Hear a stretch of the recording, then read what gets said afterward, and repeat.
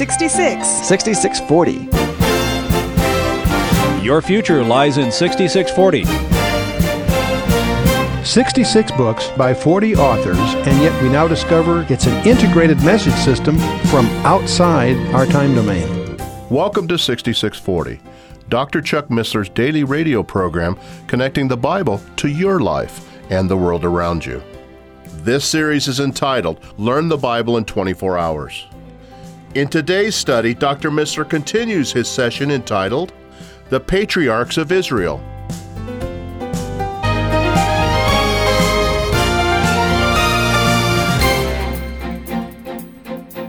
Here's what a well-stocked medicine cabinet would have in the days of Egypt. Lizard's blood, swine's teeth, putrid meat, moisture from pig's ears, milk, goose grease, ass's hooves, animal fats, excrement from animals of human, donkeys, antelopes, dogs, cats, and flies. That's what you would stock your medicine. Does it sound kind of weird to you? It better. What's astonishing is these quaint, bizarre beliefs of the Egyptian culture that was inculcated in the leadership never finds its way into Moses' writings. What's interesting is not only what's in the Bible, what's interesting is what's not in the Bible. You will find none of these superstitions, none of these weird things. In fact, those things which look weird in the Bible at first, when we investigate, turn out to be discoveries of significant kinds. Well, let's get on to Abram in chapter 18. Abraham he's by the oaks of Mamre, and he gets 3 visitors. This is a very famous incident, so we obviously can't get all the incidents in his life because there's much there, but these 3 visitors show up, and they're interesting characters because, first of all, Abraham hurries to them and then hurried back to the tent. He ran to the herd to make dinner and had his servant hurried. You can tell that Abraham realizes who these 3 people are. You know who they are? God and 2 angels, posing as men. They look like men. Abraham bowed low before them. He got water to wash their feet. He served them freshly baked bread, a choice calf, curds and milk. And if you have a Jewish friend, ask him how on earth did he serve a non-kosher meal? But I'll leave that one alone. I'll just throw that out there so you can indulge in some mischief with your Jewish friends. He also stood while they were eating. What on earth is going on here? And obviously these 3 men are the Lord and 2 angels.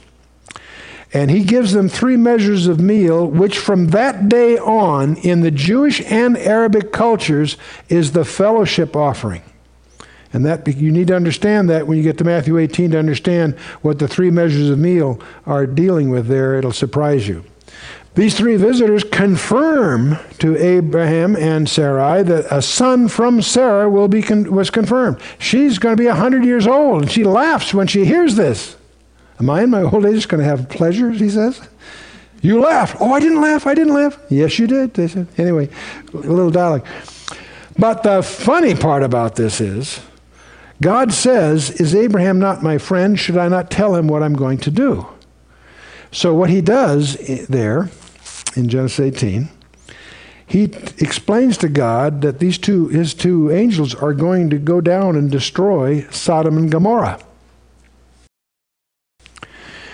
For the rest of that chapter, you almost have to imagine a New York Jewish accent as you read the text.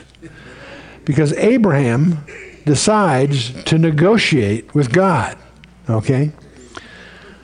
Will not the God of the universe do right? What if there's 50 righteous in the land? Would you wipe the land for the... He says, if there's 50 righteous, I'll spare the land. 50. God says, no, then I won't do it. Well, what if there's 5 short of 50? What if there's 45? God says, if there's 45 righteous, I won't do it. Abraham says, well, what if there's 40? If there's 40, I won't do it. Abraham, he has what we call, what the Jews call chutzpah, okay? Chutzpah is a strange, untranslatable word There are many stories to try to demonstrate what chutzpah is. Chutzpah is when a guy murders his mother and father, then throws himself on the mercy of the court because he's an orphan. See? That's chutzpah, see? He goes to a guy and he says, what if there's 30 righteous? If there's 30, I won't do it. God says, well, would you believe 20? God says, if there's 20, I won't do it. And then Abraham says, he knows he's pushing his luck here. He's pretty, I'll do it just one more time. I'll just say this one more time. Suppose there's 10 righteous. Will you spare the city? And he says, if there's 10 righteous, I won't do it. And Abraham breaks off, right? But when chapter 19 comes and the two angels go down there to wipe out Sodom and Gomorrah, something very strange to notice in the text. The angels are down there to get Lot out of town first. But what's interesting, if you read the text carefully, it wasn't optional. The angels point out to Lot, they can't do their job until Lot is out of there. What this implies is that if Abraham had said, suppose there's one righteous, God would spare it for the one. And I mention this because I believe this pulls the rug out from under those that like to theorize about a partial rapture and so forth. But we'll move on. Sodom chapter 19, of course, these two angels visit Lot. The homosexuals seek the visitors. And it's interesting that the entire town is at the door trying to abuse these two visitors that Lot has. Lot even offers the crowd, this mob that are out to abuse these visitors, he offers them his virgin daughters rather than let his guests be violated. That shocks us. I mean, we can't, it's astonishing. It does indicate that Lot recognized he had something on his hands other than just two visitors. The angel, of course, blind the attackers, so they can't even find the door. Lot's family is evacuated. But if you read the text carefully, it's a prerequisite condition to the judgment that Lot be out of there. And the reason I emphasize this is Jesus himself likened his return to those days.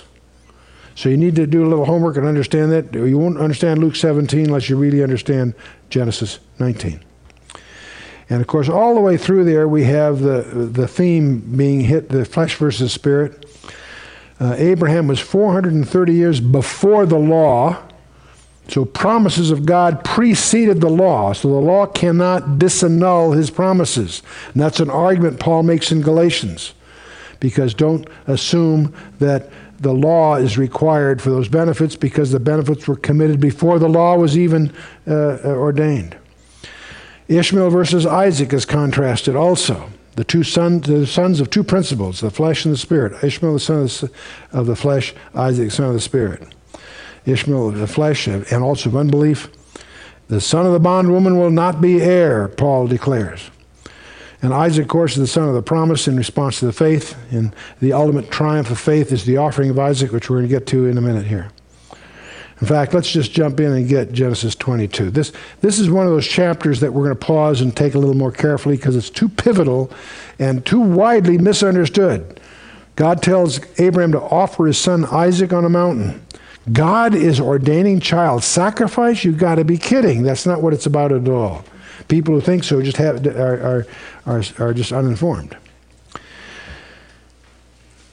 The Bible tells us in Hosea 12, verse 10, God says, I have also spoken by the prophets, and I have multiplied visions and used similitudes by ministry of the prophets. God indulges in what you and I would call figures of speech or metaphors, and there are many different kinds. There's a thing called a simile. There's a thing called an allegory. There's a thing called a metaphor. There are hypocatesis, a type, analogy. These are figures of speech.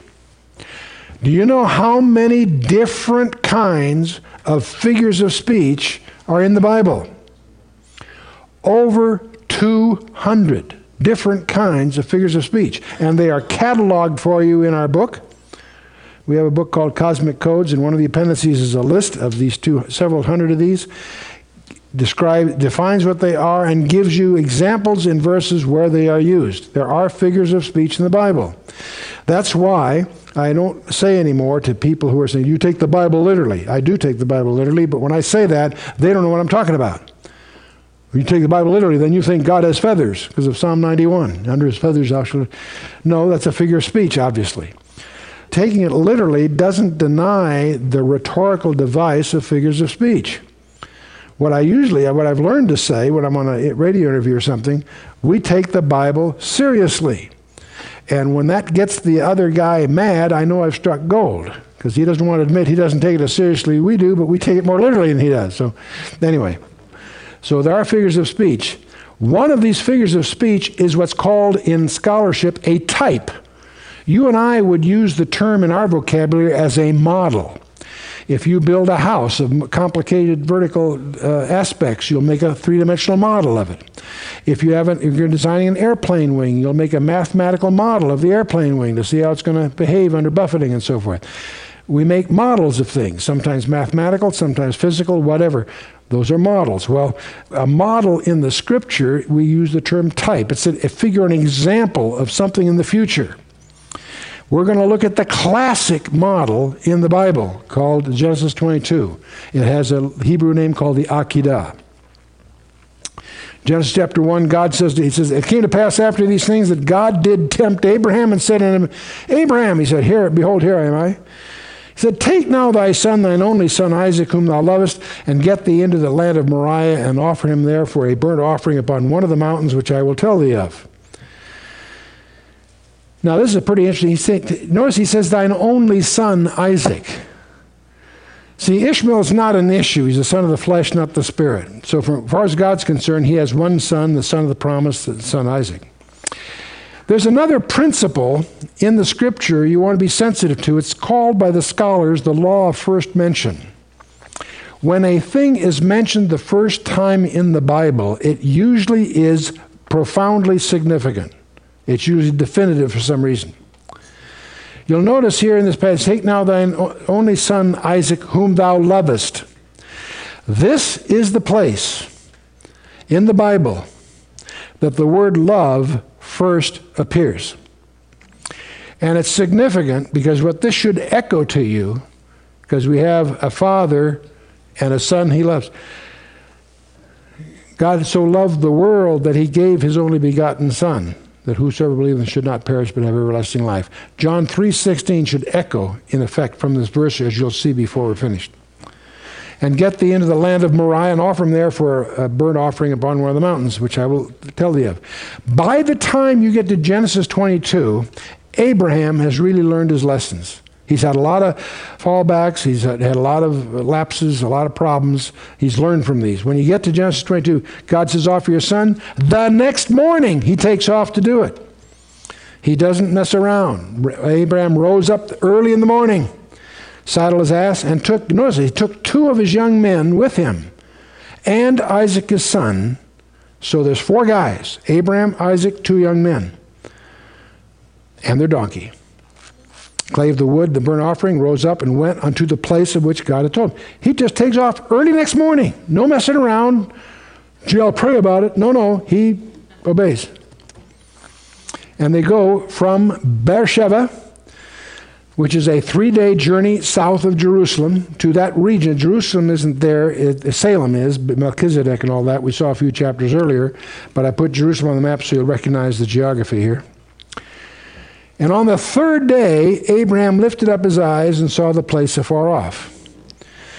In the New Testament, we'll learn that as far as Abraham's concerned, Isaac was dead to Abraham when the commandment came. When God says, offer your son, as far as Abraham, he's as good as dead. On the third day after the trip, Isaac will be returned to Abraham. So how long was Isaac gone? 3 days. That's prophetic of the 3 days in the tomb, by the way. We'll go on here. Abraham said unto his young man, abide ye here with the ass. I and the land will go yonder, worship, and come again to you. I want you to notice that phrase. These two guys that have come, you stay here at the bottom of the hill. He's about 600 meters above sea level. He's going to go up this ridge system called Mount Moriah.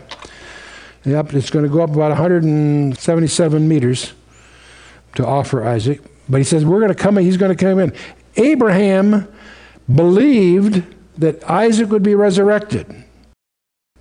See, he's got an interesting mindset here. God wants Abraham to offer Isaac. Abraham's point of view is God's got a problem. I don't have a problem. God promised me that Isaac's going to have children.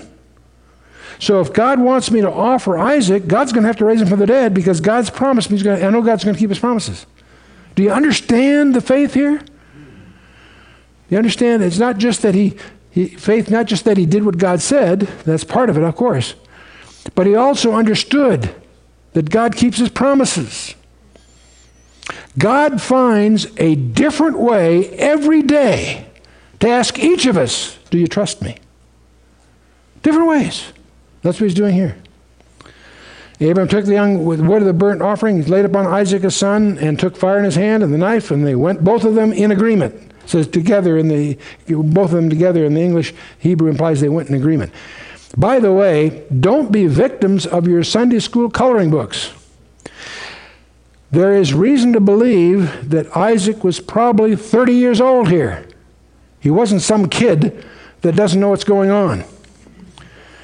Isaac speaking to Abraham, his father, said, "My father." He said, "Here I am, my son." He said, "Behold the fire and the wood, but where is the lamb for the burnt offering?" Isaac and Abraham going up the hill, and he knows there's going to be an offering. Well, what's going on here, Dad? Where's the lamb? And when I get to verse 8, I always used to think this was just a stall. Abraham said, "My son, God will provide himself a lamb for the burnt offering." So they both went of them together. I first read that, he hasn't told the kid what's really up here, No. Notice what Abraham said to Isaac. "My son, God will provide" who? Himself a lamb for the burnt offering. I believe Abraham knew he was acting out prophecy. And I prove that to you before we're through the next few verses here. Provide himself a lamb. They came to the place where God had told him of, and Abraham built an altar there and laid the wood in order and bound Isaac his son, laid him on the altar upon the wood. And Abraham stretched forth his hand and took the knife to slay his son. He's ready to do the deed. And of course, an angel stops him at the last minute. Now, where are they? Mount Moriah is a ridge system between two valleys. A valley of the Tyropian Valley to the west, on the other side of which is Mount Zion, technically. Mount Zion is used connotatively for the whole region, of course. The Kidron Valley, which separates Mount Moriah from Mount of Olives. So you've got a ridge, Mount of Olives to the east, Mount Zion to the west, and you've got this ridge between the two. At the base of and of course, along the south, you have the Hinnom Valley. And at the bottom is a place called Salem, or Ophel, the city of David. It was a town back then because Melchizedek was a king and priest there. I don't think that Abraham offered Isaac in town. I think he went north to the peak. As you go north from about 600 meters above, this is a topographic map, when you go from 600 meters above sea level to about the 741 meters sea level, there's a saddleback. That will later become the thrashing floor of Araunah that David will buy in order to have a site for the temple.